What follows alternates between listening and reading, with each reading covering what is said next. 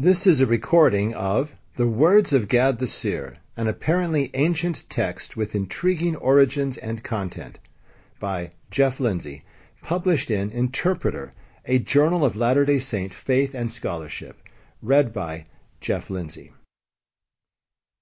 Review of Meir Bar Ilan, Words of Gad the Seer, Scotts Valley, California, Create Space Publishing, 2016. Also, Christian Israel, The Words of Gad the Seer, Bible Cross-Reference Edition, self-published, 2020, and Ken Johnson, Ancient Book of Gad the Seer, referenced in 1 Chronicles 29:29 and alluded to in 1 Corinthians 12:12 and Galatians 4:26, self-published, 2016. Abstract. A long overlooked Hebrew document from an ancient Jewish colony in Cochin, India, purports to contain the words of Gad the Seer. Professor Meir Bar Ilan has translated the text into English and has stirred interest in the fascinating document. At least 2 other English translations are also now available. Here we examine the story of the coming forth of the text and some issues of possible interest to Latter-day Saints, including some of Bar Ilan's insights in evaluating the antiquity of disputed text. Bar Ilan's translation of this intriguing document and his related publications may be valuable for anyone with an interest in the Hebrew Scriptures and ancient Judaism. Meir Bar Ilan, a prominent Jewish scholar at Israel's Meir Bar Ilan University, named after his grandfather, has published a translation of an ancient Hebrew manuscript found in India purporting to contain the words of Gad the Seer. Bar Ilan's Words of Gad the Seer, his translation of the document called The Words of Gad the Seer, is a work that might be of interest to many members of the Church of Jesus Christ of Latter-day Saints. Bar Ilan believes the Hebrew document contains an authentic ancient text, but not one dating to the days of Gad the Seer, as mentioned in the Old Testament. Rather, he believes it was composed around 2,000 years ago. Gad was a prophet living at the time of David who seemed to have special status based on 2 Samuel 24:11, which speaks of Gad, David's seer. But like many prophets, Gad was not afraid to speak unpleasant things to the king. For example, see 2 Samuel 12, verses 1 to 13. One of the very few mentions of Gad occurs in 1 Chronicles 29, verse 29, where we read that the acts of David the king were written, quote, in the book of Gad the Seer, unquote. I have occasionally cited that verse in discussing the Scriptures with others who accept the Bible to illustrate that the Bible we have might not contain all the Scripture that has been written in the past. A common rejoinder is, there may have been such a book, but if God didn't preserve it for us in the Bible, it's not Scripture. It would seem that there can be no such thing as lost Scripture with that definition, and if it can't be lost, it presumably can't be found. In reply, I have asked others what they would do if a book that ancient Jews or Christians regarded and preserved as biblical Scripture became lost and then was found again. My theoretical question perhaps became a little less theoretical with the fairly recent discovery, translation, and publication in 2016 of a long-lost manuscript that might have connections to the ancient lost book of Gad the Seer. The Hebrew document that Bar Ilan translated has been through many human hands and may have some of the corruption common to non-canonical works such as the Apocrypha and Pseudepigrapha. But Bar Ilan, the scholar who has explored this text in the most detail and provided an important translation into English, believes it has ancient roots and is worthy of our translation. The story of this unusual text may be relevant to our own and much more miraculous story of the finding, translation, and publication of the ancient books of Scripture from ancient Hebrews and Christians that we have in the Book of Mormon. In addition to its fascinating content, an issue of particular interest is found in one of the reasons for Bar Ilan's acceptance of the Hebrew text as an ancient document, namely its blatant plagiarism of the Bible. Bar Ilan, in a peer-reviewed article for the Journal of Biblical Literature, considers the arguments made for a medieval origin of the words of Gad the Seer, and refutes them in detail, and then argues the case for a more ancient origin in late antiquity. His first argument will be of interest to Book of Mormon students. Quote, the words of Gad the Seer incorporate 3 chapters from the Bible as if they were part of the whole work. Chapter 10 here is Psalm 145. Chapter 11 is no other than Psalm 144. And chapter 7 is a kind of compilation of 2 Samuel 24, 1 through 21, with 1 Chronicles 21, 1 through 30. A chapter that deals with the deeds of Gad the seer. As will be demonstrated later, the biblical text in Gad's book is slightly different from the Masoretic text, with some minor changes that might be regarded as scribal errata, though others are extremely important. In any case, this phenomenon of inserting whole chapters from the Bible into one's treatise is known only from the Bible itself.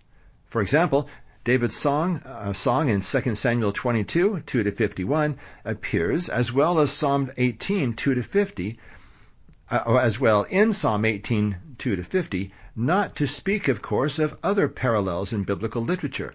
It does not matter whether the original position of this where the original position of this chapter was. Only one who lived in the days of the Bible, or thought so of himself, could have made such a plagiarism, including a biblical text in his own work. Now, end quote. Now that's fascinating.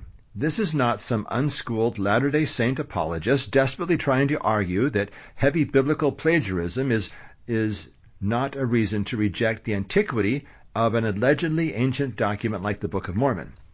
It is a prominent scholar of Hebrew literature writing in a respected peer-reviewed journal on biblical literature, explaining that the extensive plagiarism, and this is in quotes, plagiarism in quotes, of biblical material in a disputed work is a characteristic of ancient literature that helps rule out a relatively modern origin for the text.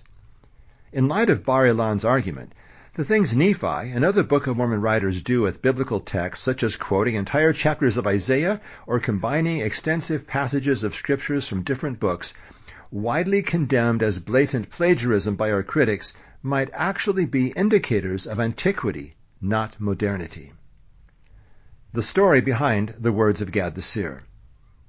The coming forth of the document, The Words of Gad the Seer, is a story that involves the scattering of Israel and a Jewish colony in India, and may raise interesting issues about ancient Jews, not only in India, but also in Yemen, with possible relevance to Lehi's Trail. This story also touches upon themes of lost and restored ancient scripture, apocalyptic literature like the Book of Enoch, and our own Book of Moses, written on metal plates, and other Latter-day Saint themes such as free agency, three main categories of outcomes in final judgment, seeing God, and even Alma's discourse on the Word as a seed in Alma 32. There may be much more food for thought as we contemplate the story behind the text and the translation published in Bar Ilan's very short book, Words of Gad the Seer. Professor Bar Ilan has been a professor for decades at Bar Ilan University, often abbreviated as BIU, where he teaches in both the Talmud and Jewish history departments, and has an interesting list of publications, a number of which are related to the Words of Gad the Seer.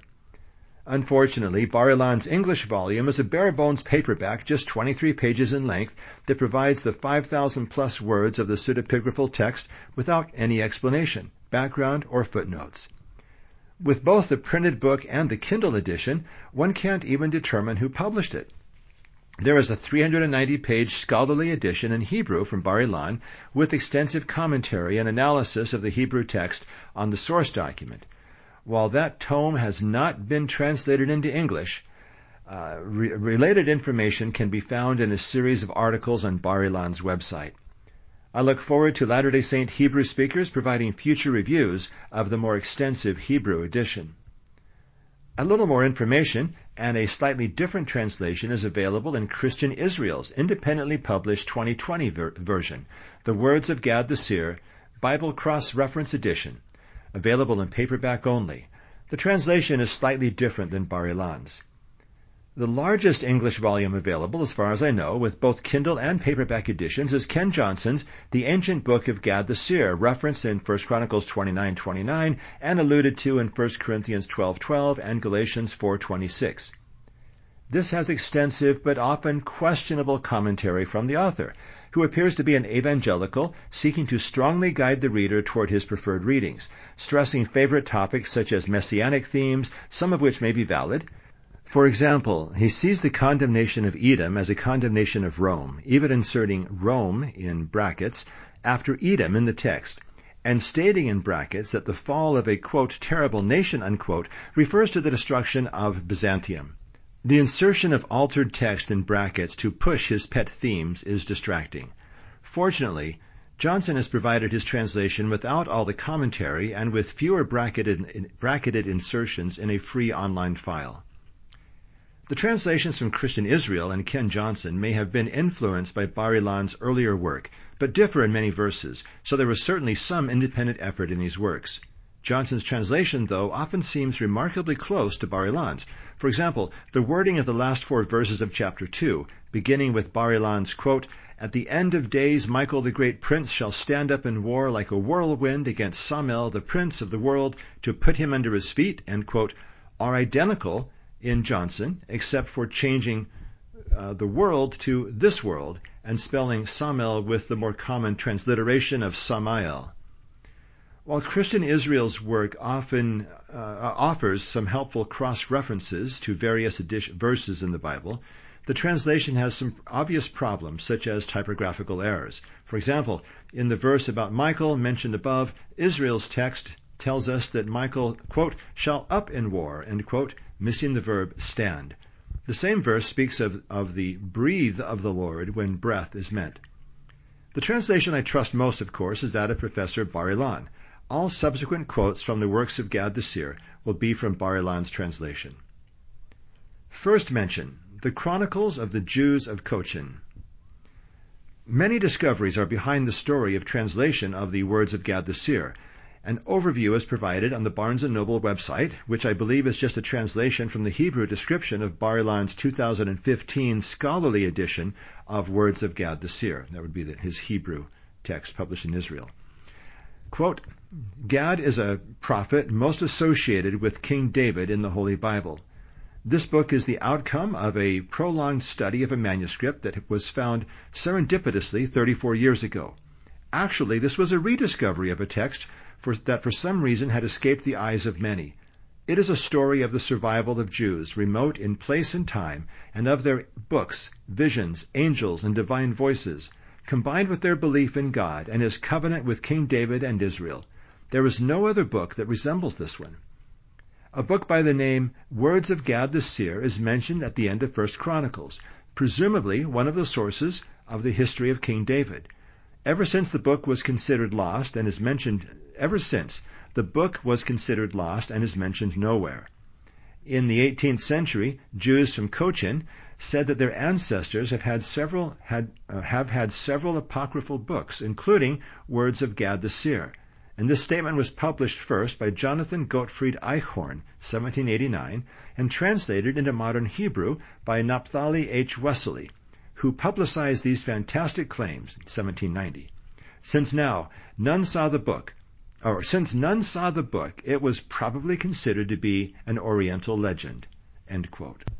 The first mention of the existence of the Words of Gad the Seer came from a chronicle of the Jews of Cochin, India. This is in Kerala State on the Malabar coast of southwest India, that was published in several languages.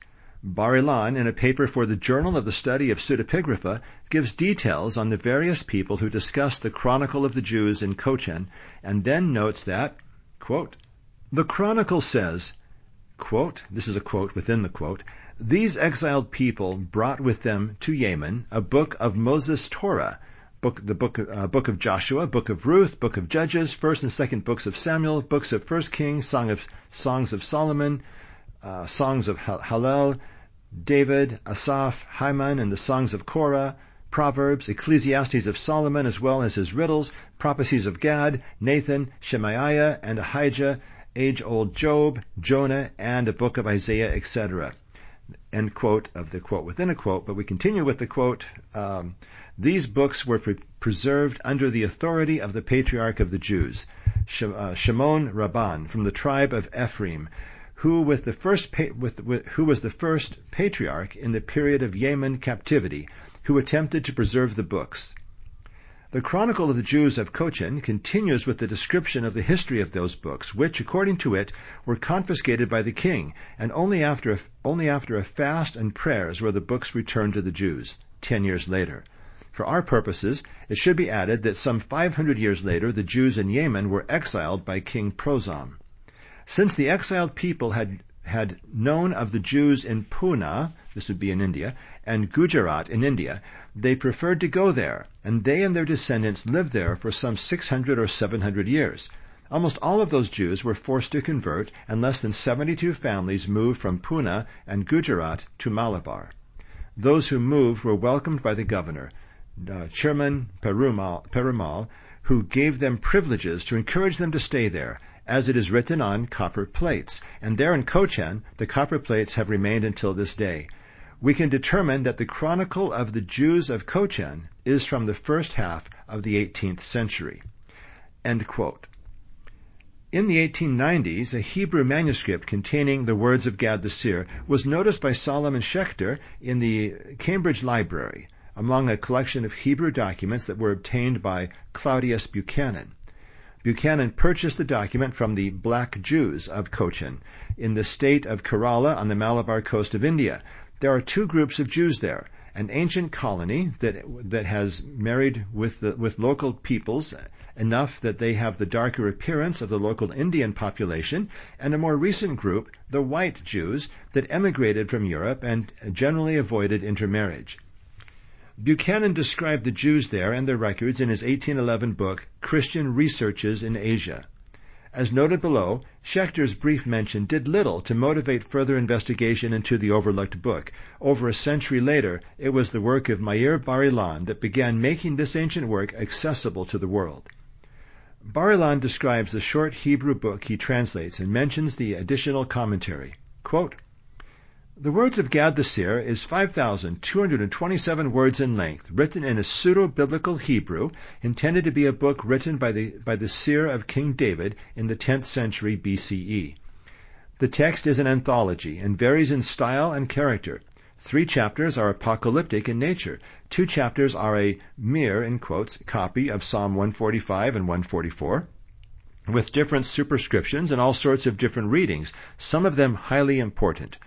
1 chapter is a harmonization of 1 Samuel 24 with 1 Chronicles 21 that resembles ancient harmonizations of text found in the Samaritan Pentateuch and Qumran alike. 1 chapter is a kind of addendum to 2 Samuel 13, a feminine story. 1 chapter is a sermon, 1 chapter is a folk story, and there are more blessings, liturgies, and other issues. Literary genre, scribalism, and scribes' technique are described and analyzed. The book comes with an index and a vast bibliography. The appearance of the text will add a great deal to our understanding of Jewish history and religion." Date the assumed text. This is continuing with this quote. Date the assumed text, the text assumed to be written either in the land of Israel at the end of the 1st century or in the Middle Ages Europe. End quote. Similar information on the discovery of the Hebrew manuscript is also provided in the publication of Johnson's book. Connections to explore. There is much more to the story as Bar-Ilan explores the various efforts to publish information about the words of Gad the seer. While the story would seem to be of interest to many people, it's puzzling how poorly known this text is. Bar-Ilan offers a reason why this has occurred. Quote, "The intriguing story of the lost books at Cochin is near its end. It is hardly credible that books that were mentioned in 3 languages, and especially in so many Hebrew editions, were later overlooked. The only possible reason for that, I assume, is that the fascinating stories emerging from Cochin were considered to be legendary in character, such as any modern scholar should ignore. When one of these legends in quotes, became true, the discovery of the Hebrew manuscript with the words of Gad the seer, its source was already forgotten, and the whole issue was misunderstood and misjudged. However, in future studies, I hope to demonstrate the significance of the words of Gad the seer, its date, its geographical source, and much more." End quote. As we see in the accounts of the background story, the words of Gad the seer may have roots in scriptures brought by ancient Jews who fled to Yemen. Perhaps this happened near the time when the 10 tribes were scattered, with some from the 10 tribes seeking new homelands. Ancient Jewish colonies in Yemen are an important aspect of the diaspora. Warren Aston has suggested that a Jewish colony in the area of Nahum/Nehem in Yemen may have assisted in providing a proper Hebrew burial for Ishmael. Jewish burials in Yemen are attested no later than 300 BC, and since we know of later Jewish presence in the Nehem area, it is possible that Jews, this is the Nehem tribe, it is possible that Jews could have been there earlier and could have been able to assist in proper burials. Aston also mentions Yemeni Jewish traditions of 7 ancient Jewish migrations into Yemen. Further, there is evidence that Jewish leaders and merchants were interacting with Yemen before Lehi Zerah. It would be fascinating to know what versions of a book from Gad the Seer might have been brought to Yemen anciently, perhaps by Jews who established colonies in Yemen, and perhaps even by Lehi on his brass plates. One aspect of the story of ancient text among the Jews at Cochin, India, is the issue of writing on metal plates. The Jews at Cochin were said to have kept their ancient history on copper and brass plates, consistent with traditions of using copper plates in India for important legal documents going back at least to the 3rd century BC.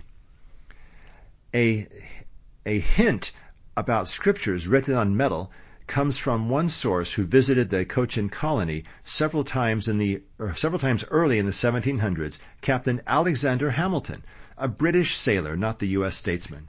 In his A New Account of the East Indies, he stated that they had kept their history, recorded on copper plates stored in a synagogue.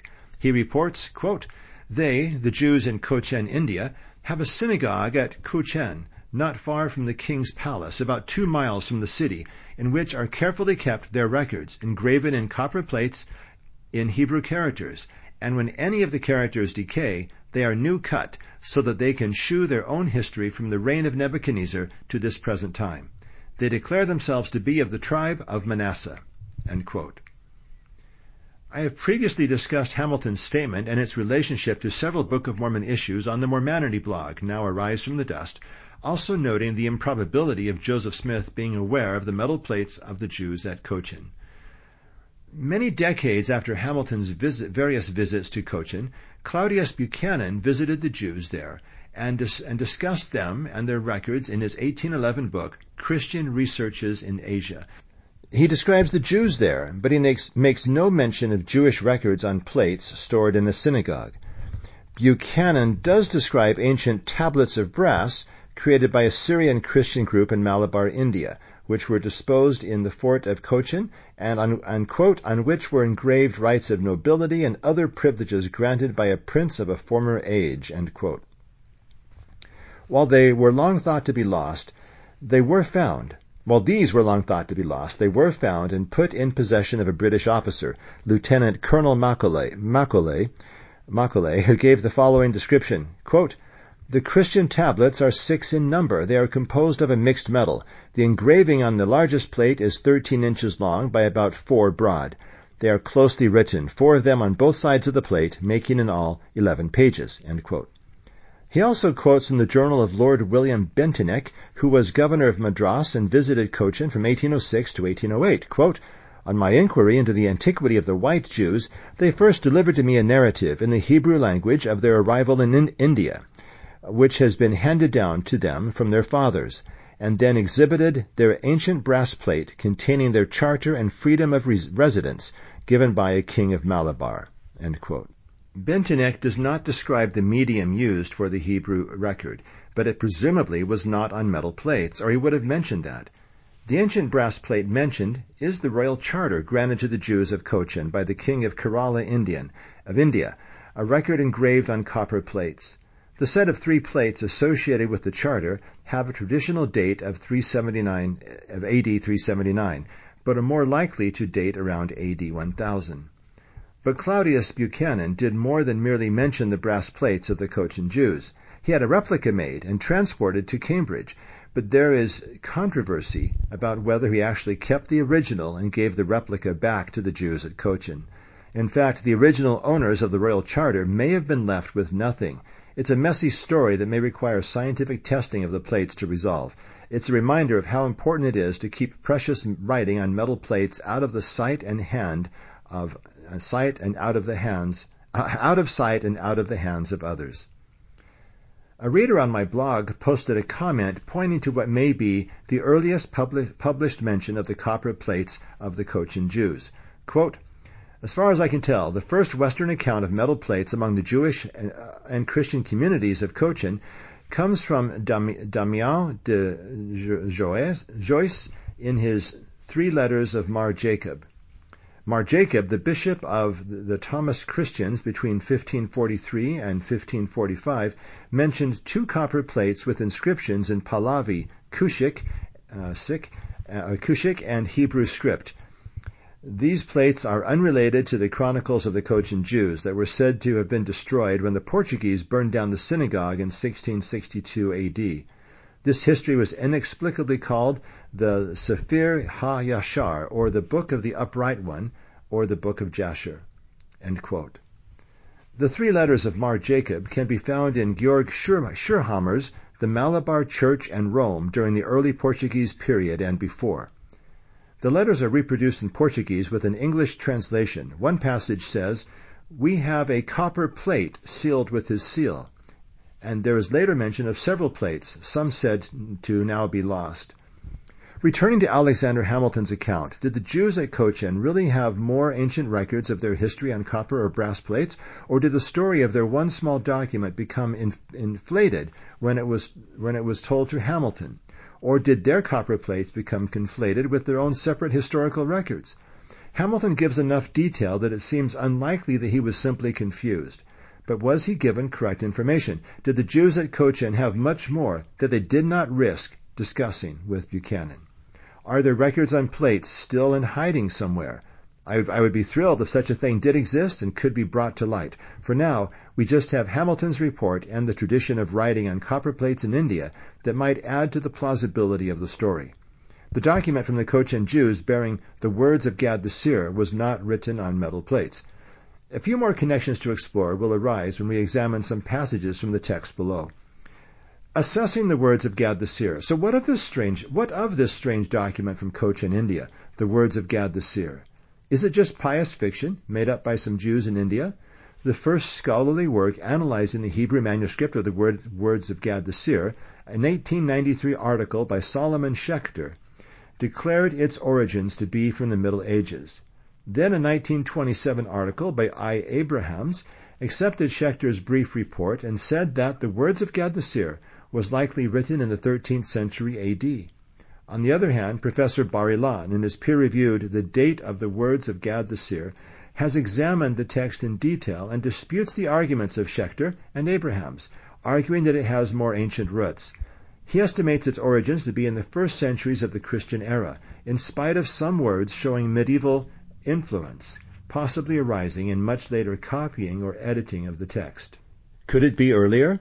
Bar-Ilan says no, for the book is written as an apocalypse, and biblical scholars generally maintain that such literature, including First Enoch, the Book of Daniel, and the Book of Revelation, is a literary genre generally limited to roughly 250 BC to AD 250, characterized by similarity to the Book of Revelation, with divine revelation about the end of the world and the nature of heaven.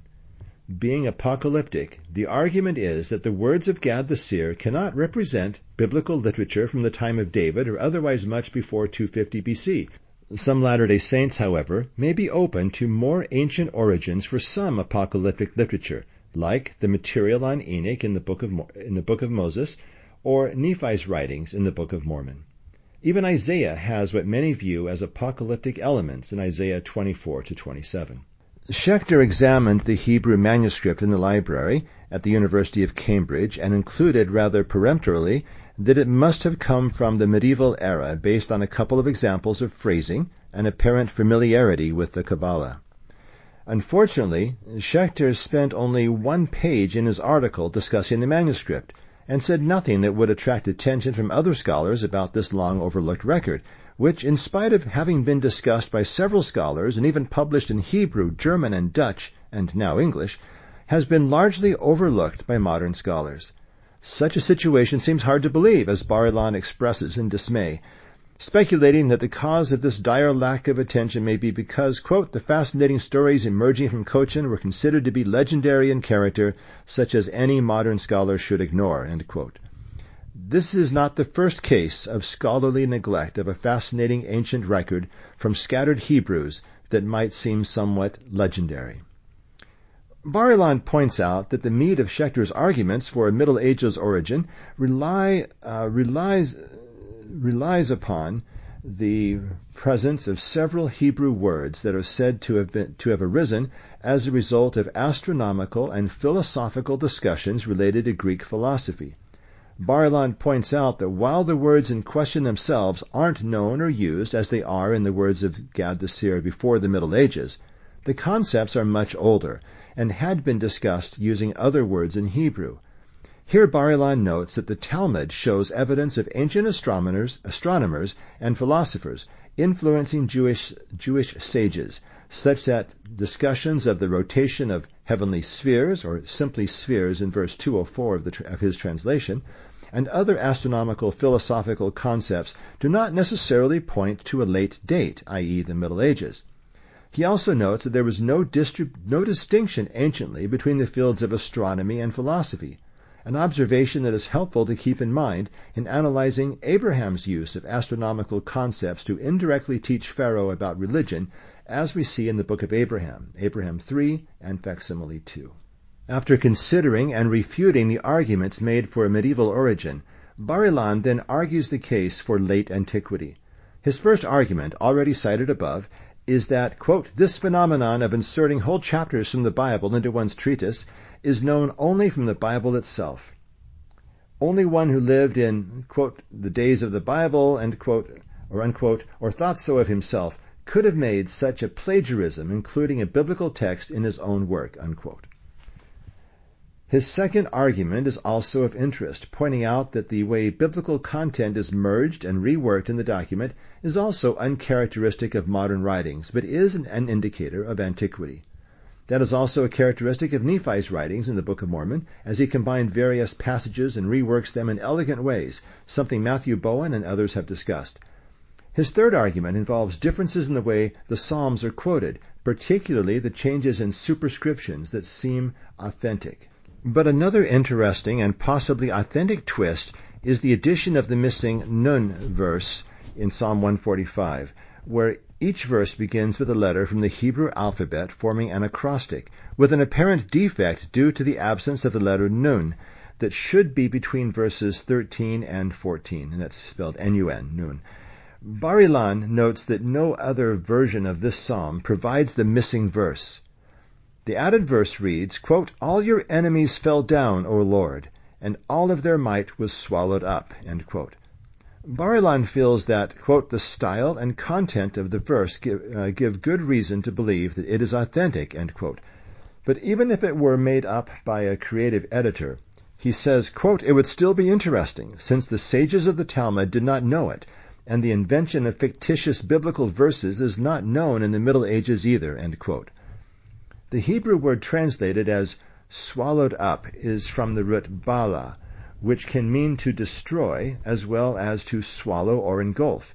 The added verse combines the falling of enemies and a destructive swallowing up, a combination also seen in the Book of Mormon in 2 Nephi 26 verse 5, where Nephi speaks of the coming destruction of those that kill the prophets, warning that the depths of the earth shall swallow them up, and, quote, buildings shall fall upon them, end quote.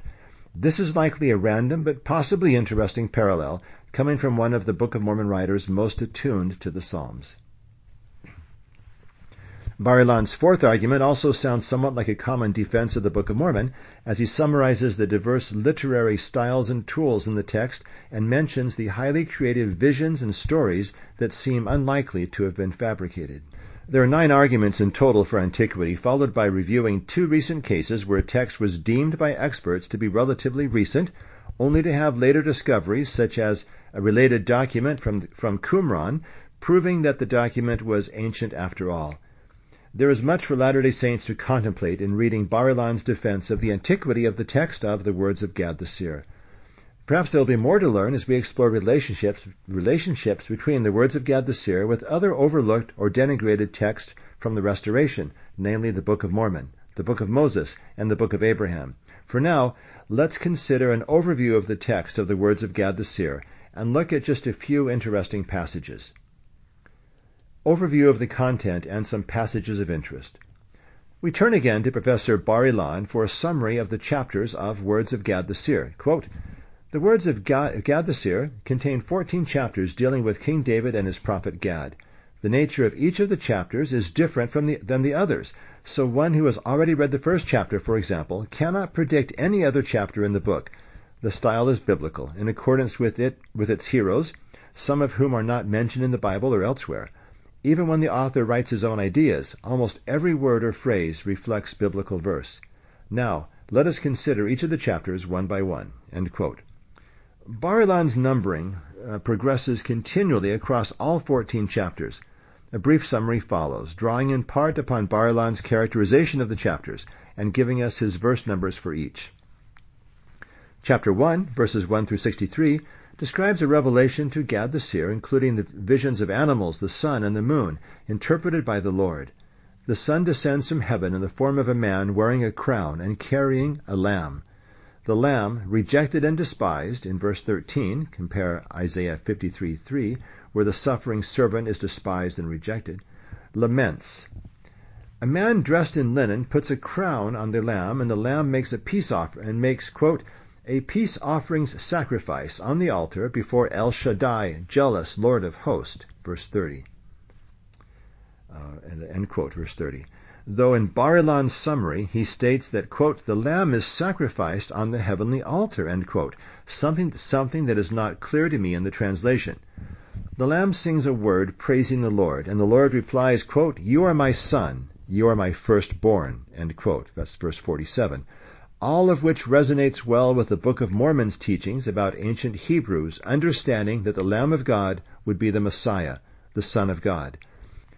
An allusion to Isaiah 53:5, with the phrases wounded for our transgressions and with his stripes we are healed, may also occur in the description of the Lamb in verse 50 of Words of Gad the Seer. Quote, "And who is like unto thee among all creatures on earth? For in your shadow lived all these, and by thy wounds they were healed." End quote. Gad is commanded by a heavenly messenger to write the words of his vision, verse 54. The title El Shaddai, jealous Lord of hosts, in verse 30, seems to reflect a very ancient Jewish concept of God and the divine council that might point to origins much earlier than the era in late antiquity that is normally assumed for apocalyptic literature. David Bial sees El Shaddai as a very early Hebrew title, dating to the name of King David or earlier, which then faded away. But it does not occur in Deuteronomy and many other books, but regained some popularity in later books such as Ruth.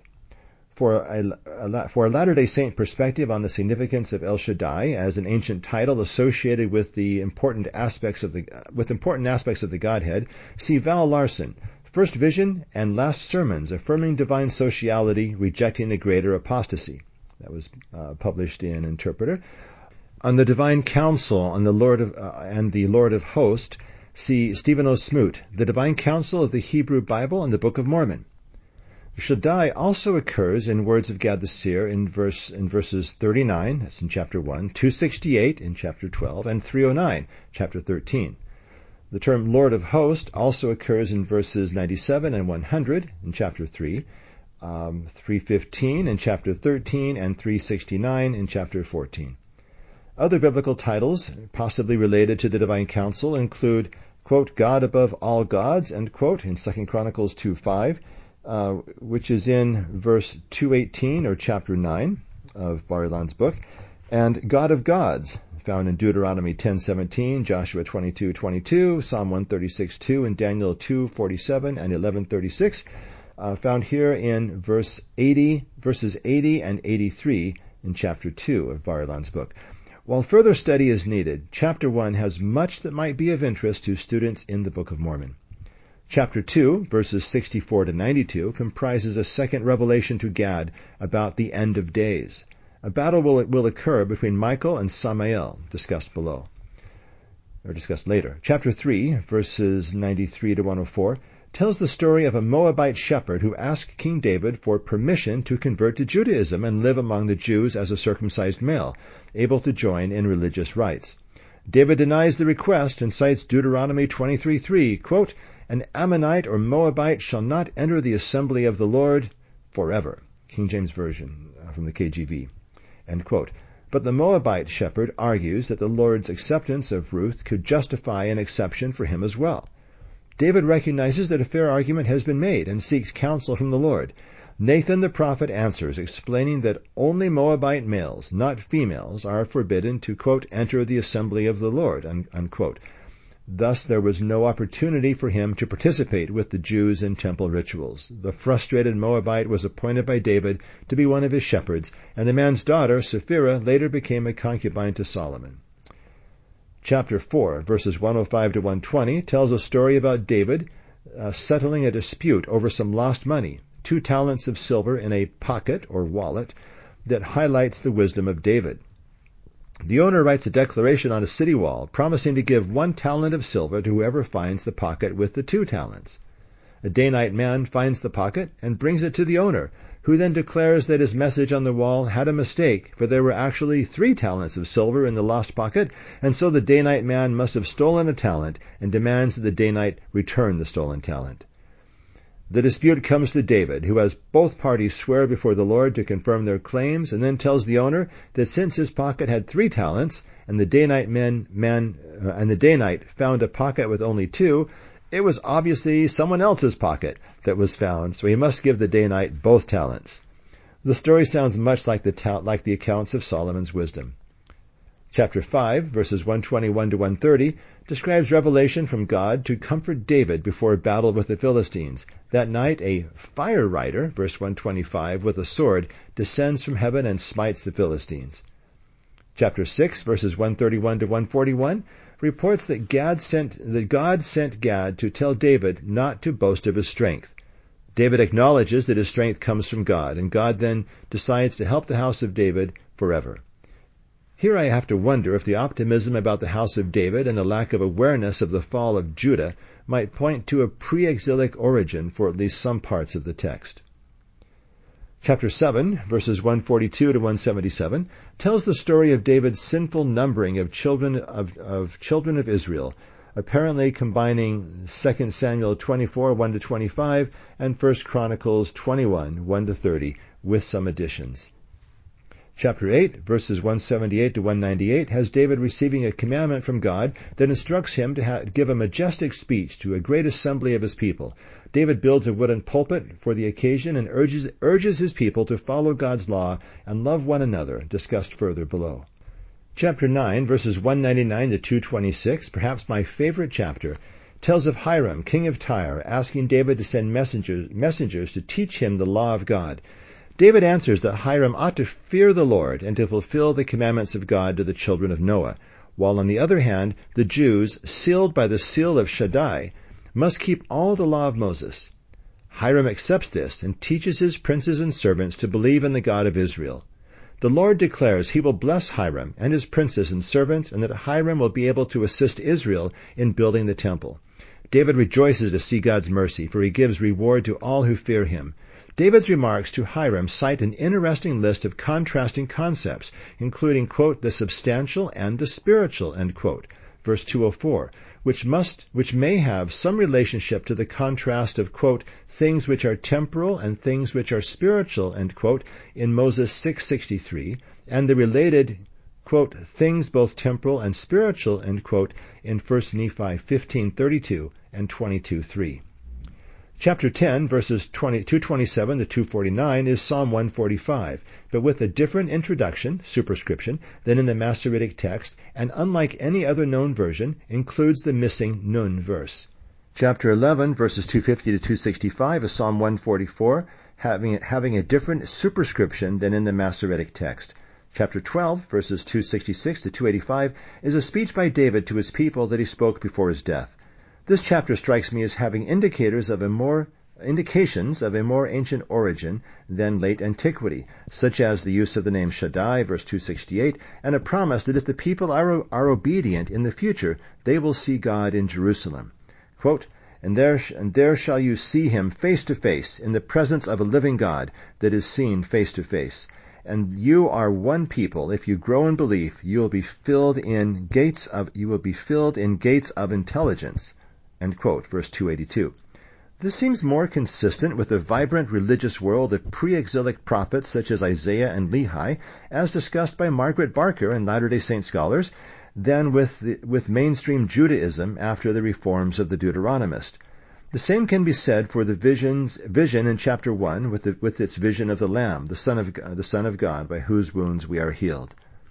Chapter 13, verses 286 to 353, gives a lengthy story about the heroic Tamar, King David's daughter, related to 2 Samuel 13.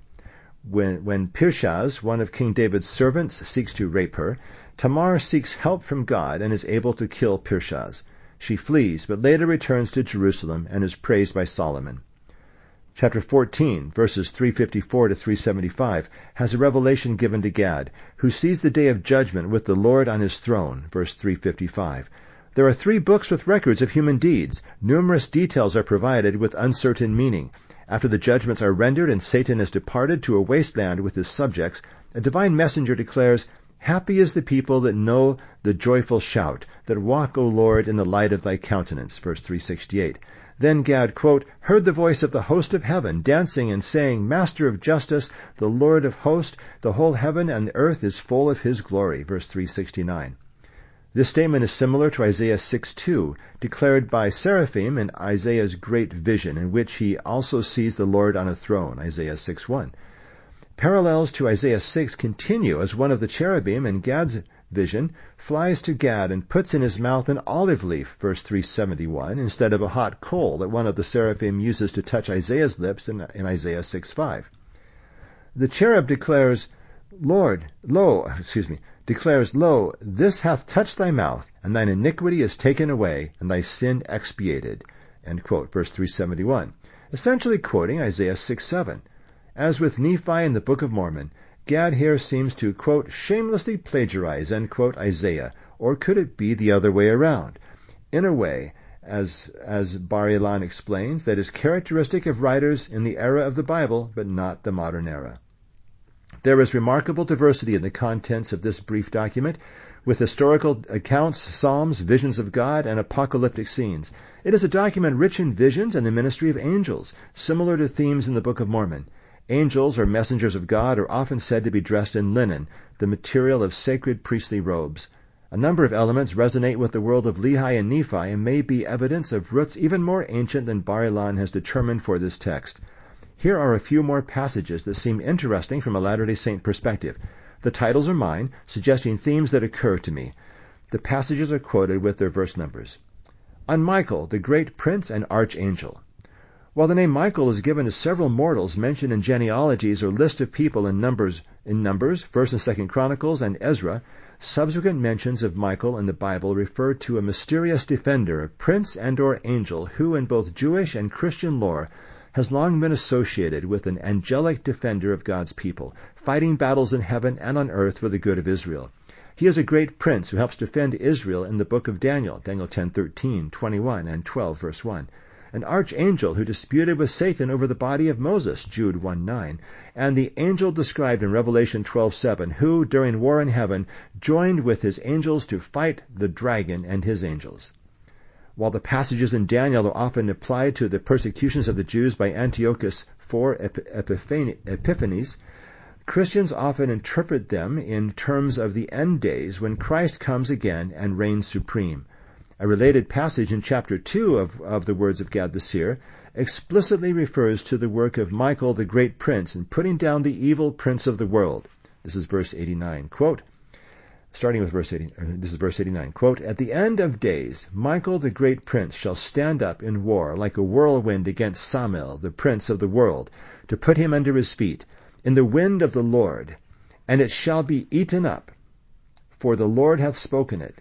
Verse 90, At the end of days the robbed will overcome the robber, and the weak the strong, truly and in righteousness. End quote.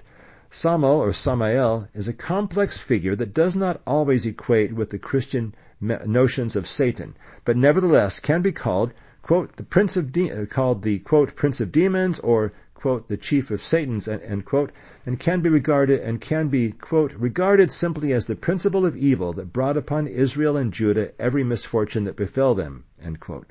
This end days role of Michael and his armies in totally vanquishing Satan and his armies can be compared with a passage from Doctrine and Covenants section 88 about the great battle at the end of the millennium, starting with this will be verse 110 to 115 of section 88. And so on, until the seventh angel shall sound his trump, and he shall stand forth upon the land and upon the sea, and swear in the name of him who sitteth upon the throne, that there shall be time no longer, and Satan shall be bound, and that old serpent, who is called the devil, shall not be loosed for the space of 1,000 years. And then he shall be loosed for a little season, that he may gather together his armies. And Michael, the seventh angel, even the archangel, shall gather together his armies, even the host of heaven. And the devil shall gather together his armies, even the host of hell, and shall come up to battle against Michael and his armies. And then cometh the battle of the great God, and the devil and his armies shall be cast away into their own place. They shall not have power over the saints any more at all. For Michael shall fight their battles, and shall overcome him who seeketh the throne of him who sitteth upon the throne, even the Lamb. End quote. On purity, quoting verses 16 to 22 of Bar-Ilan's translation. And it came to pass when the voice of the Lamb was over, and it came to pass when the voice of the Lamb was over, and lo, a man dressed in linen came with 3 branches of vine and 12 palms in his hand. And he took the lamb from the hand of the Son, and put a crown on its head, and the vine branches and palms on his heart. And the man dressed in linen cried like a ram's horn, saying, What hast thou here in impurity? And who hast thou here in purity, that thou hast hewed thee a place in purity, and in my covenant, that I have set with the vine branches and palms? And I heard the Lamb's shepherd saying, There is a place for the pure, not for the impure, with me, for I am a holy God, and I do not want the impure, only the pure. Though both are creations of my hands, and my eyes are equally open on both. But there is an advantage to the abundance of purity over the abundance of impurity, just like the advantage of a man over a shadow. End quote.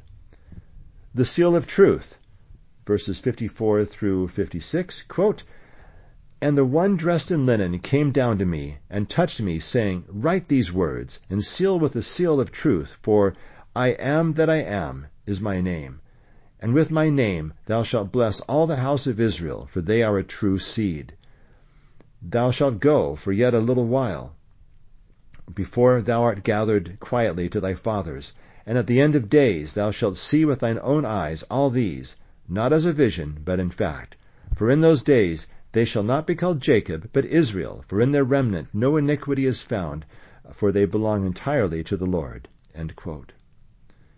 David standing on a pulpit to teach his assembled people. This is verses 182 through 183. Then David assembled all Israel, quote, Then David assembled all Israel in Jerusalem, and he made to himself a pulpit of wood, and he stood upon it before all the people. And he opened his mouth and said, Hear, O Israel, your God and my God is one, the only one, and unique. There is no one like his individuality, hidden from all. He was and is and will be. He fills his place, but his place doesn't fill him. He sees, but is not seen. He tells and knows futures, for he is God without end, and there is no end to his end. Omnipotence, God of truth, whole worlds are full of his glory. End quote. Near the end of David's life, in quote, the time of his old age, end quote, verse 178, the Lord appeared to him and gave him words regarding David's covenant to speak to his people. This is verses 178 to 181. David then built a wooden pulpit and used that to stand before his people and teach them. He would speak of free agency, see below, choosing to hear the word, verses 189 to 191, the need to, quote, talk peacefully one with another, end quote, verse 192, and to love one another, verses 192 to 194. David then prayed to, quote, God of the spirits of all flesh, end quote, verse 195, that the Lord might save and bless his people, verses 195 to 196, after which the people called out, Amen, Amen, verse 197.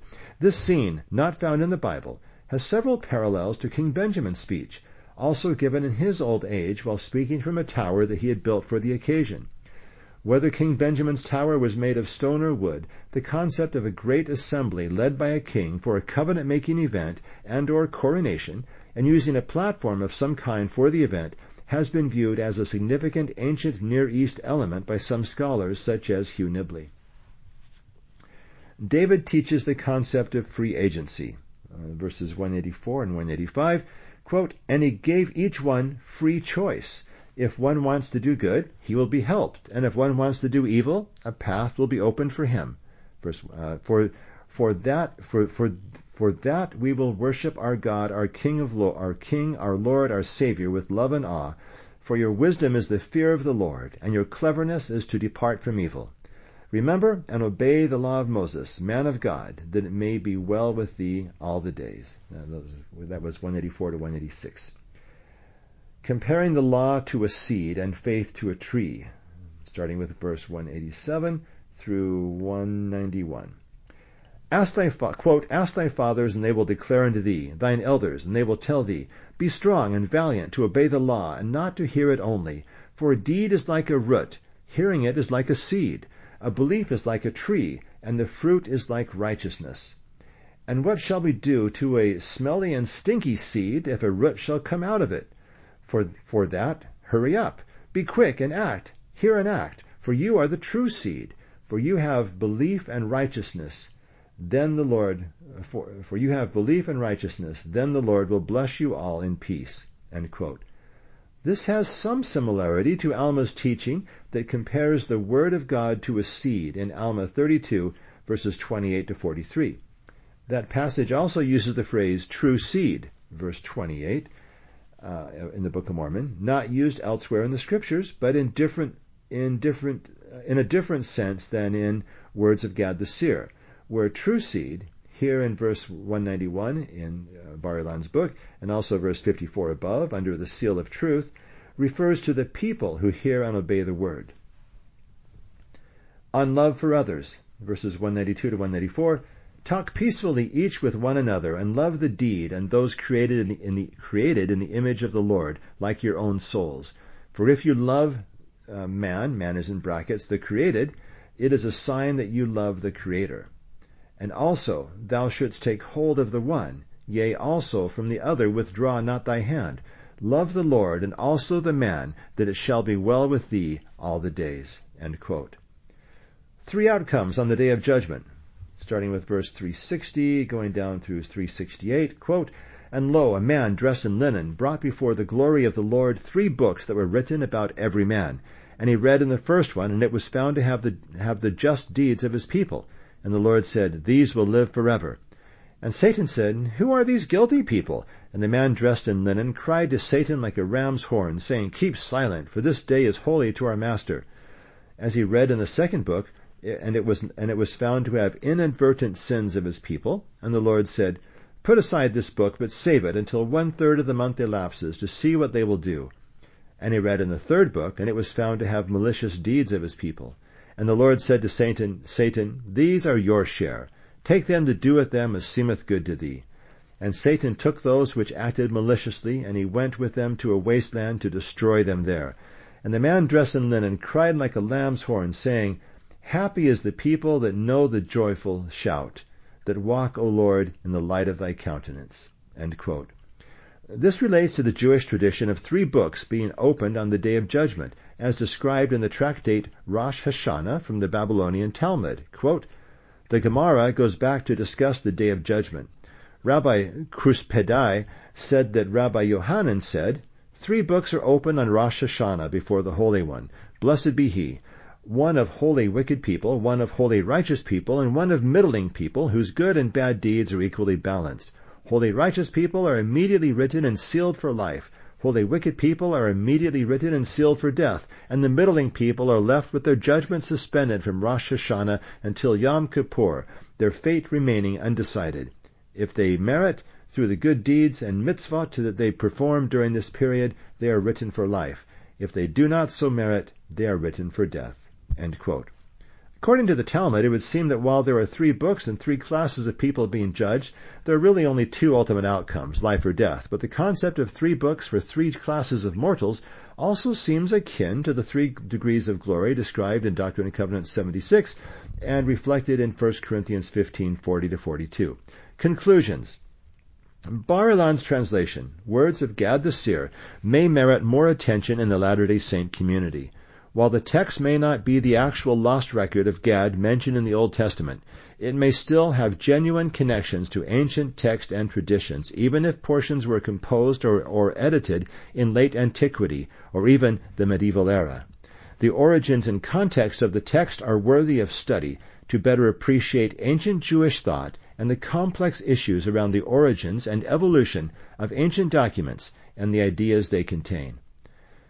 There may be implications for the Book of Mormon, which, like the Words of Gad the Seer, reflects an ancient Jewish religion rich in prophetic revelation, the ministry of angels, visions of God, a heavenly council led by the Lord of hosts, and even the expectation that the righteous will one day see the face of the living God. The peripheral issues of writing on metal, of ancient records in Yemen, and the ways in which sacred writings can be corrupted or neglected are fascinating in their own right, but there may be many gems to extract directly from the text.